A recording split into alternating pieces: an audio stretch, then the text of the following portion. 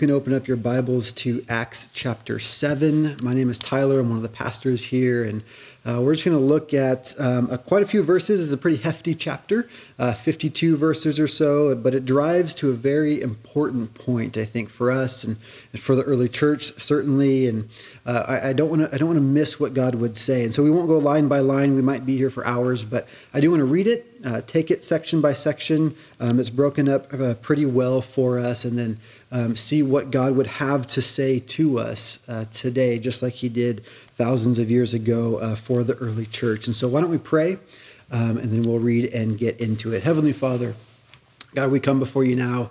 Thank you for your word. Lord, I thank you for this time, the space, the technology that we have to study it together. Lord, I pray by your Spirit that you would speak to us. Lord, that you would show us things in our hearts that might need to change, Lord, by your molding and shaping, God. And I pray that we would be surrendered to your will on our lives today, and that we would be made more and more like your Son, Jesus, Lord, through the power of your word. And so we thank you for what you're doing. Be with us today, Lord. I pray that you are blessed by our time together. In your name we pray. Amen. Amen. Well, just to give some context to Acts chapter 7, the early church is growing quite rapidly, actually. God is adding daily to the church those souls that are saved. We know that from history. And so the church is growing exponentially. The Holy Spirit is moving through the apostles and working through these men called apostles. People are getting healed. Demons are being cast out. Miracles are happening. Eyes are being opened to the kingdom that Jesus announced, that Jesus proclaimed, the good news, the gospel of the kingdom. And people are coming aware of what this is all about, this alternative way to live, this new kingdom where Jesus is king of the world. And it's not a political kingdom. It wasn't a geographic kingdom. It was a spiritual kingdom that was invading our world, and it informs how we love our neighbors and our enemies. And so that's what these apostles were doing. They were proclaiming this kingdom, and people were loving it. People were hearing it. People were receiving it, but they were indeed making some enemies. These apostles and leaders of the early church, the Pharisees and the Jewish and the religious leaders of the day were not having it so much. They weren't excited about this way of Jesus. And these people were arrested on several occasions, brought before different leaders and organizations, put on trial and all of this. And they never wavered in their faith. They were attacked from the outside, from the jealousy and the envy of these religious and political leaders. They were attacked from the inside of hypocrisy and false teaching and not understanding what was going on and what it meant to be a part of the church. And by all accounts, the church should have been destroyed. The church should not have been able to grow like it did unless their faith was in a powerful God and a true God. And that's exactly what it was. In fact, that's what the priest Gamaliel, or the Pharisee Gamaliel, in Acts chapter 5, he said about these apostles and about the way of Jesus at one of these trials when they were brought before him. He looks to his fellow Pharisees and he says, guys, we've had people come up, we've had different factions and different messiahs, announce themselves as the Messiah, and they all just die out. They die in battle, they die on their own, they fizzle out, the movements don't go anywhere. If this is just another one of those movements, it's going to die out on its own. But if this really is a work of God, he says, you cannot overthrow it in Acts 5:39. And that's exactly what's happening. The church is growing, leaders are being raised up, and we meet a man named Stephen. And he's a leader here in the early church. The apostles bring him in, and his day-to-day was going to the temple and talking with the Jews about their scriptures and how they pointed to Jesus as their Messiah. He would debate the Old Testament texts and show that Jesus was the one that was promised to them so long ago. And it turns out, though, that they couldn't handle this truth. They couldn't handle the fact that Jesus was the Messiah, and so they plot to kill Stephen. They arrest him. They bring him before the Sanhedrin, the Pharisees, and the scribes, this council. And their accusation against him was twofold. Basically, that Stephen was opposing the work of God. He was opposing what he was saying was antithetical to everything that God had set up throughout history to worship him, to sacrifice to him, to worship in the temple. Jesus, but Stephen comes and says, it's all wrong. You're doing it all wrong. He quotes two things. Number one, that the first accusation was that, quoting from Jesus, that Jesus would destroy the temple. That this beautiful building that they had come to call their own, that was the place of their worship where God's presence dwelled. Stephen says that it's going to be destroyed. Actually, Jesus said it. If you were with us last week, actually, from John chapter 2, Jesus tells the Pharisees that I will destroy the temple and then in 3 days I'll raise it up again, which was impossible, of course, this giant, massive building.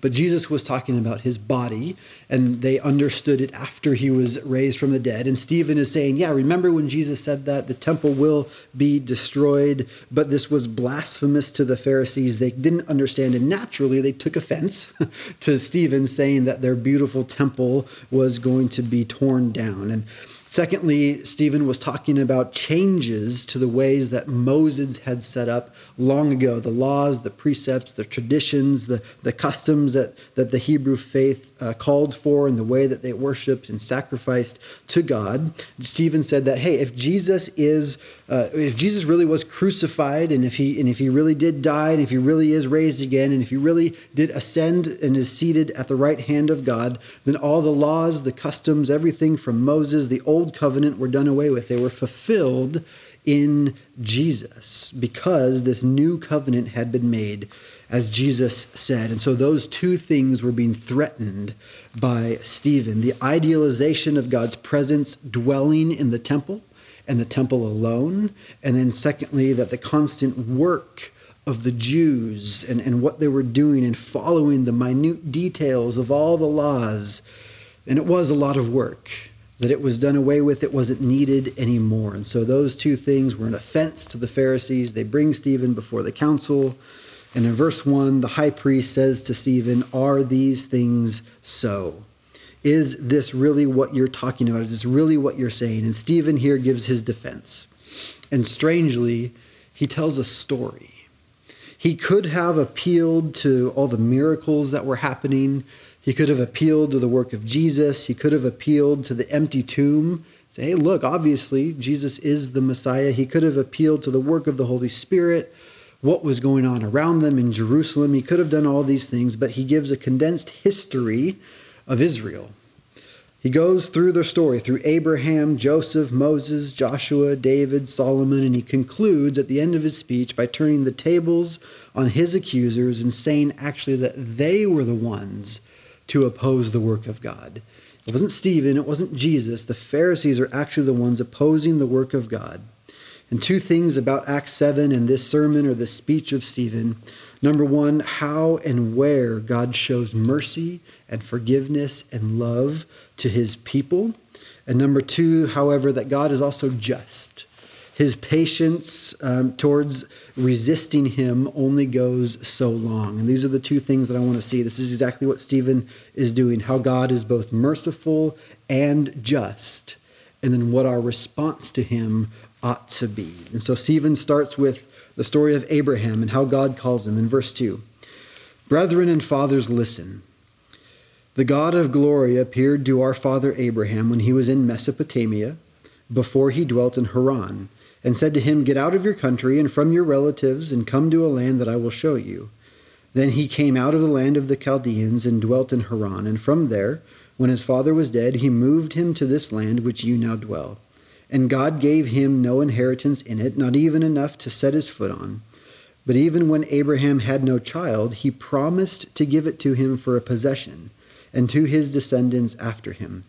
But God spoke in this way, that his descendants would dwell in a foreign land, and that they would bring them into bondage and oppress them 400 years. And the nation to whom they will be in bondage I will judge, said God. And after that they shall come out and serve me in this place. And he gave him the covenant of circumcision. And so Abraham begot Isaac and circumcised him on the 8th day. And Isaac begot Jacob. and Jacob begot the 12 patriarchs. And so this is the beginning of the history of the nation of Israel, God calling Abraham and his family to be the blessing to the nation that he promised so many years before. This is how he was going to save the world, save creation from sin, and Abraham is chosen. And he quotes from the Old Testament scriptures. Stephen's accusers would have known these texts. They knew these stories. This was not new information for them. In fact, they would have known them inside and out. But the problem, Stephen being spirit-filled, the problem with the Pharisees is that as they were reading, the way that they were reading these texts and interpreting the Old Testament scriptures, interpreting what God was doing, they were blind to God, how God was actually going to work this out, how God was actually going to rescue the world. They couldn't see past the me-centered worldview that they were caught up in, the pride and the self-centeredness, and they couldn't see past that and see what God was actually going to do. And so Stephen, being spirit-filled, points out to them and to us now, through his sermon, God's initiative, God's action, God's divine action onto humanity, God's divine work in history, and how he is going to do the work, how he is going to accomplish his will through human agency. And so we meet Abraham, who God calls to himself, the father, the patriarch of the Hebrew faith. And notice where Abraham is when God calls him. Is he in the temple, which the Pharisees held in such high regard? Was he in Jerusalem? Was he in the right spot? No, he was in Mesopotamia. Actually, Joshua chapter 24 in the Old Testament recounts for us a little bit more detail about Abraham's time before God called him. Joshua 24 says that Abraham and his family were living, quote, on the other side of the river, which is just a euphemism for not in Israel. Abraham was not in Israel, and they were, quote, serving other gods in Joshua chapter 24. And this is important because the accusation against Stephen was that God only speaks and dwells in his temple.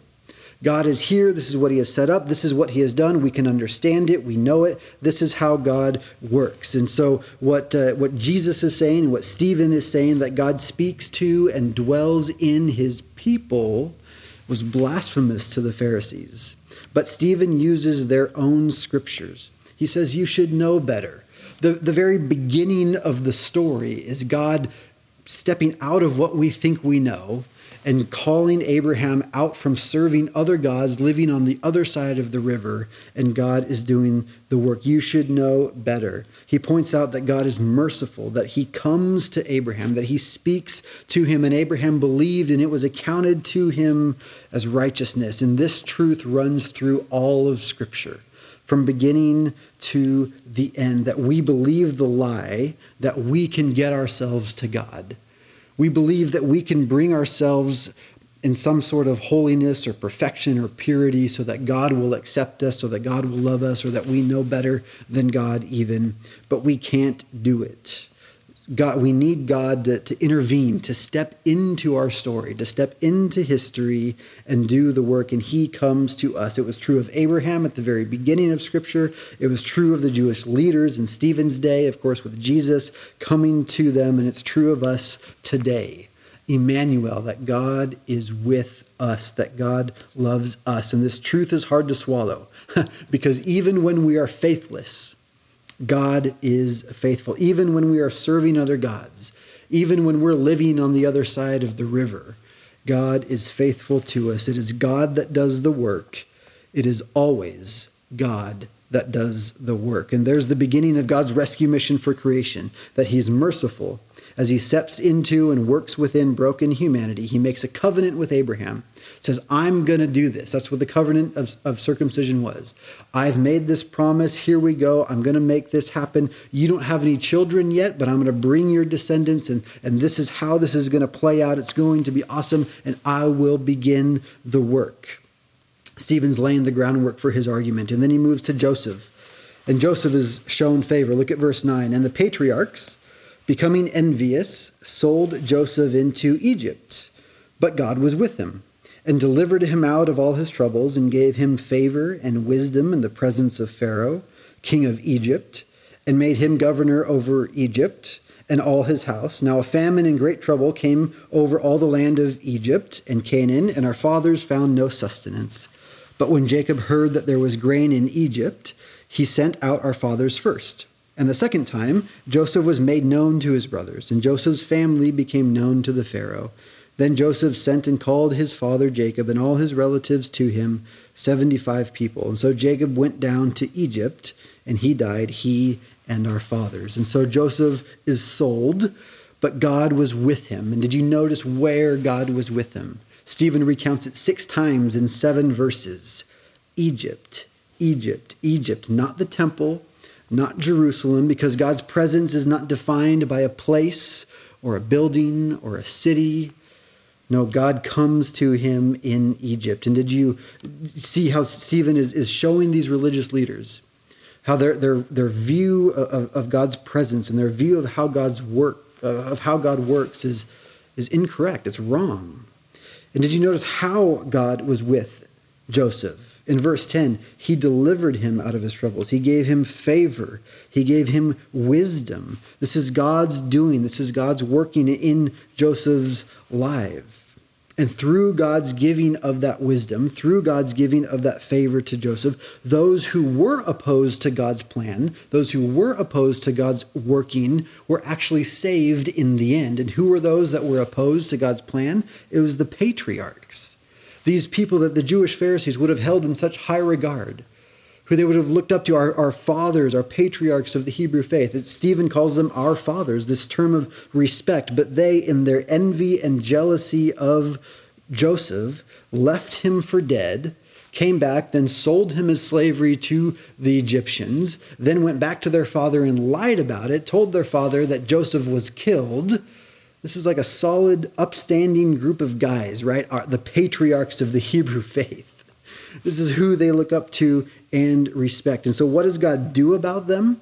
He could have said, just wrote them off. Okay, these 11, they're not getting it. They're opposed to my work. It's not going to work out. I'll stick with Joseph. He gets it. I'll give him favor and wisdom. We'll start a new family in Egypt. It's going to be awesome, and that's how I'll do my plan.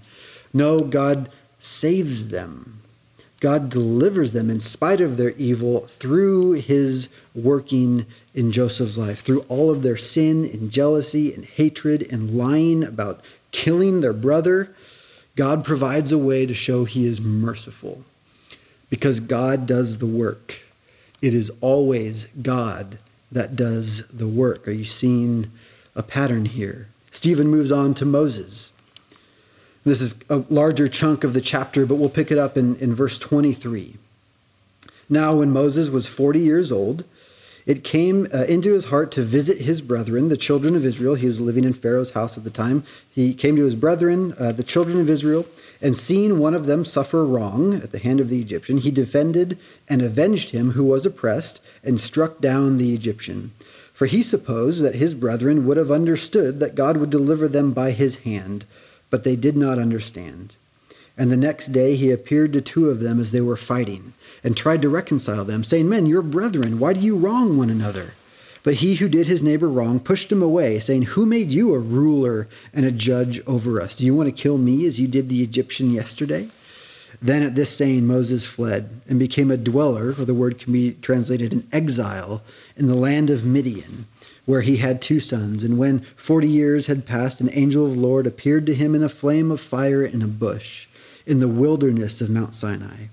And when Moses saw it, he marveled at the sight, and as he drew near to observe, the voice of the Lord came to him, saying, I am the God of your fathers, the God of Abraham, the God of Isaac, and the God of Jacob. And Moses trembled and dared not look. And then, here's the key verse in this passage, Then the Lord said to him, Take your sandals off your feet, for the place where you stand is holy ground. I have surely seen the oppression of my people who are in Egypt. I have heard their groaning and have come down to deliver them. And now come, I will send you to Egypt. This Moses, whom they rejected, saying, Who made you a ruler and judge, is the one God sent to be a ruler and a deliverer by the hand of the angel who appeared to him in the bush. He brought them out after he had shown them wonders and signs in the land of Egypt, and in the Red Sea and in the wilderness 40 years. This is that Moses, who said to the children of Israel, the Lord your God will raise up for you a prophet like me from your brethren. Him you shall hear. And who was that prophet that God would raise up?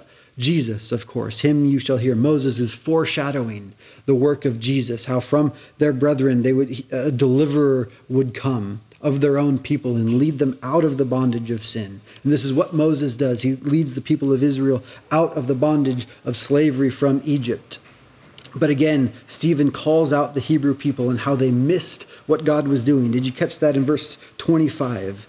For Moses supposed that they would have understood that God would deliver them by his hand, but they did not understand. Again, in verse 27, he pushed them away, saying, who made you a ruler and a judge over us?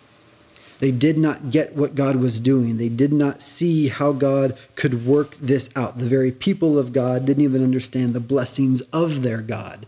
And so what does God do? He could forget the people. Okay, they're slaves in Egypt. They're not understanding. They're not getting it. I'll start with Moses. I'll bring Moses out. I'll start a new family, make a new covenant. We'll start all over. That will be my plan. Moses gets it. Moses is on the right side, the right wavelength. He and I are on the same page. Let's do this, Moses.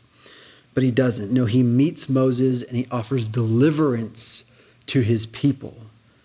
In verse 33, then the Lord said to him, take your sandals off your feet, for the place where you stand is holy ground. Where is Moses when God speaks? Was he in the temple, in Jerusalem, in the promised land, sacrificing the way he's always supposed to do? No, he's in the wilderness, in exile, in Midian, and God comes to him.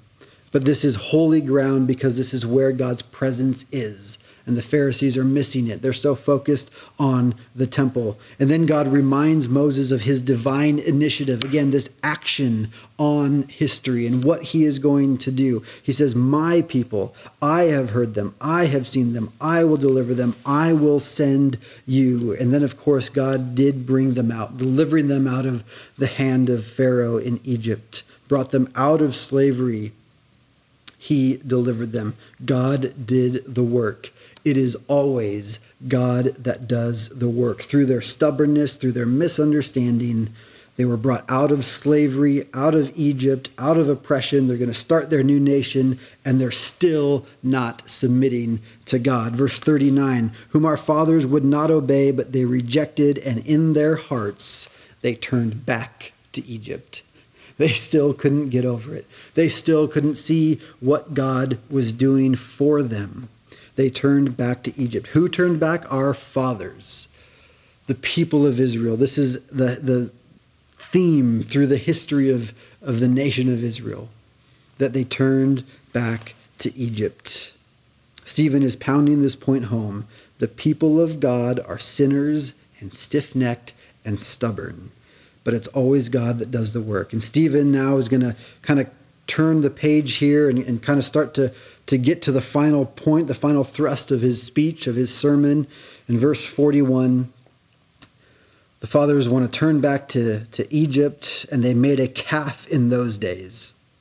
They offered sacrifices to the idol. And here's the phrase, I think this is the main key thing in the entire speech. And they rejoiced in the works of their own hands. Then God turned and gave them up to worship the hosts of heaven, as it is written in the book of the prophets.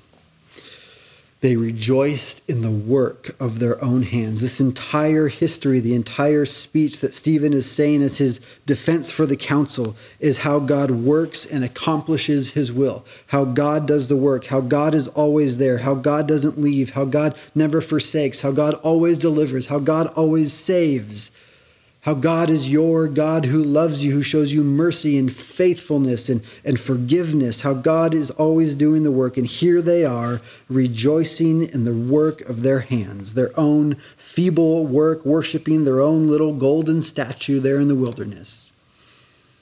This is the people of Israel. And so, in verse 42, then God turned. God's patience runs out for those that reject him, for those that resist him for so long. those that were opposed to his plan, to his working, those that are opposed to his rescue mission of creation. Let them have their idol worship. In verse 43, you also took up the tabernacle of Moloch and the star of your god Remphan, images which you made to worship, and I will carry you away beyond Babylon. This is the consequence of their sin. This is God in his mercy saying, okay, if this is what you want to be opposed to me and my work, if you can't see what I'm doing throughout history, then have at it. Worship your own gods. And yet God still doesn't give up. Look at verse 45. Stephen's talking about the tabernacle, which our fathers, having received it in turn, also brought with Joshua into the land possessed by the Gentiles, whom God drove out before the face of our fathers until the days of David. In his mercy, God still brings a stiff-necked and stubborn people into the promised land, and God drives out the Gentiles. Why? Because God does the work. It is always God that does the work. And finally, Stephen comes to the height of his story. The climax here, verse 46. David, who found favor before God and asked to find a dwelling for the God of Jacob, but Solomon built him a house, this temple. However, the Most High does not dwell in temples made with hands. And then he proves it. As the prophet says, heaven is my throne, and earth is my footstool. What house will you build for me, says the Lord, or what is the place of my rest? Has my hand not made all of these things? Solomon builds God a house, and verse 48 was the key. It was made with hands. And this is the crux of Stephen's argument. This is the answer to the question that he's been asking. What is it that made the Jewish people so stiff-necked and so stubborn? What was the root of their pride? What was it about Jesus of Nazareth that they found so offensive? What was it about this lowly carpenter turned rabbi, turned teacher, miracle worker that they hated so much? What was it that they could not see, that they could not bring themselves to understand? Well, I think verse 41 and verse 48 are the keys. They rejoiced in the work of their own hands, but then we see that God does not dwell in a building built with hands. And these two things that they could not bring themselves to see. John Piper puts it this way. He says, the fundamental problem that all humanity is guilty of is we find our fulfillment, our joy, our meaning, our worth, and our significance in what we can make with our hands. Pharisees were no different. A lot of times we are no different. We get so caught up in what we can see and what we can make and what we can understand with our hands that this is what we place all of our focus onto. In other words, they and we oftentimes want a God that we can fit and fashion with our hands. We want a God that's going to serve our comforts, that's going to serve our needs, that's going to serve our wants, that we can measure, that we can see, that we can understand, that we can wrap our minds around, a God that we can work towards, that we can do things for based on our merit and our skill and our strength. And the problem is that they were not about to give up their pride and their status and their comfort to Jesus, the Son of God. They were so steeped in their tradition. They were so steeped in their customs that they would not bow to that God who continually, over and over and over again, proves himself to be loving, faithful, and merciful to them. They just could not see it. And this is the gospel of Jesus. This is why he came, and this is what they found so offensive when he said, I will destroy this temple. What he means is that I will destroy this religious system of work and pride. I will destroy these things that you've been so caught up in, thinking that you can build yourself to God or that you can pave your own way to heaven. I will destroy this religious system of work and pride, and I'm going to make a new way to live with God. This is what Jesus says, but it's not going to be based on geographic location. It's not going to be based on what you do or how you worship or what you wear or what you look like.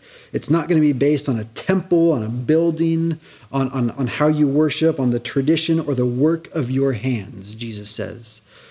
It's going to be based on him dying on a Roman cross, demonstrating a love that is unmatched throughout history. And in so doing, he offers a radical freedom from the bondage, from the stronghold of having to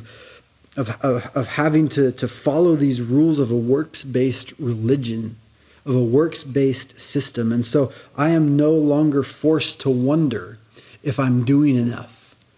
I'm no longer forced to wonder if I'm good enough, if I've done the right thing, if I've worshiped the right way.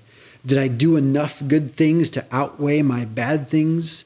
Did I work the system the right way? Did I follow God the way that he wants me to follow? Check all the check boxes. Did I do it all right, or did I do it all wrong? I'm no longer forced to wonder this. Am I in the right spot? Am I living the right way? Because in Jesus, I'm free to give it all up and rest in his deliverance, because he did the work.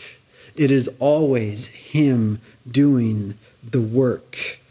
But friends, it's so tempting to get caught up in rejoicing in the works of our hands, isn't it? It's so tempting to say, look what I've done. Look what I've accomplished. Look how great. Of course, God would want me on his team. And Stephen calls us out, just like he calls out the Pharisees and the scribes. In verse 51, you stiff-necked and uncircumcised in heart and ears. Ouch. You always resist the Holy Spirit. As your fathers did, so do you. As it was from the beginning, as it was in the time of Stephen, fast forward thousands of years, as it is in our day today. Man, we can be stiff-necked. We can be uncircumcised in heart. And we always resist the Holy Spirit. He says you had it all right in front of you. You had your scriptures, you had your stories, you had the law, you practiced the traditions you should have known. But when it came to Jesus, you could not see past your own work.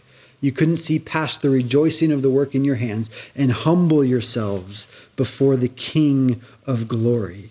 And Stephen ends by turning the tables on his accusers. He says, you think I'm opposing the work of God? Look at the history. Look at what we are doing. Look at what the nation of Israel is. It's all about opposing the work of God. And in so doing, he draws three conclusions, three accusations against the people. You always resist the Holy Spirit. He says, secondly, that you've become partakers in murdering and betraying Jesus himself, who would be your Messiah. And then thirdly, he says, you've actually not kept the law. You had the law, but you didn't keep it because you didn't see its purpose. You couldn't see what it was doing. And guys, sometimes we can be so focused on the work of our hands that we forget that our God is a God of mercy and love. That God is a God of forgiveness towards people, towards you and me. That God loves me. That God is a God who delivers. That God is a God who calls Abraham out from the other side of the river while he was serving other gods.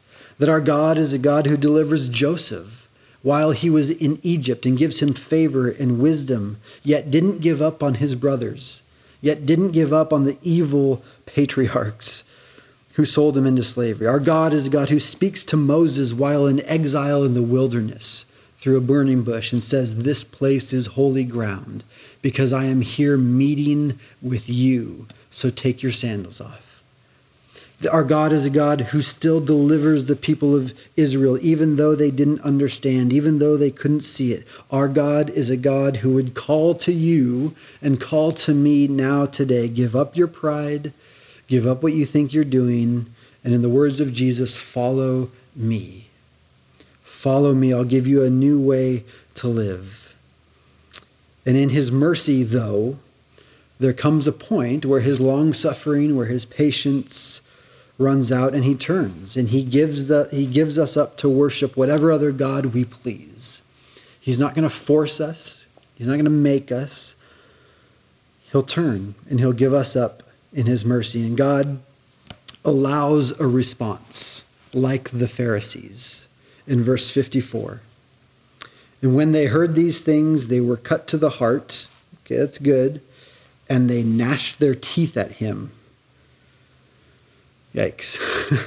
And then in verse 57, they cried out with a loud voice, stopped their ears, and ran at him with one accord, and ultimately stoned him to death. God allows a response like this. He says, the choice is yours.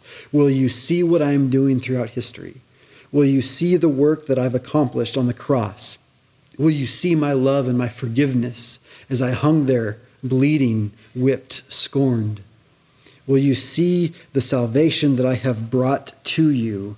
Or will you stop your ears? Will you run at him to kill him? Or will you gnash your teeth even though you're being cut to the heart? And Stephen preaches Christ and Christ crucified. Guys, as we close, there's a growing sentiment that, that God is under attack, or that the church is under attack, or that Christianity is under attack, or whatever you want to call it. And in many cases, and certainly around the world, that's very true. There is a definite attack on Christians, on Christianity. But regardless if that's overstated maybe here in our context, or understated, or whatever the case is, regardless, here is Stephen literally killed for following the humble way of Jesus. And whatever attack was brought against him, being arrested and being thrown before the council and being questioned, these things, whatever attack was thrown against him, he knew that he was victorious in the work of Christ on the cross. And he entered into glory. He entered into heaven as his life here on earth ended. As he was stoned for following Jesus, he entered into eternal glory, eternal life. And so we can be encouraged. And I encourage you today. I encourage you that we stand in the victory of the cross. And we fight against spiritual enemies. This is true. There's a battle going on, but it's not against flesh and blood.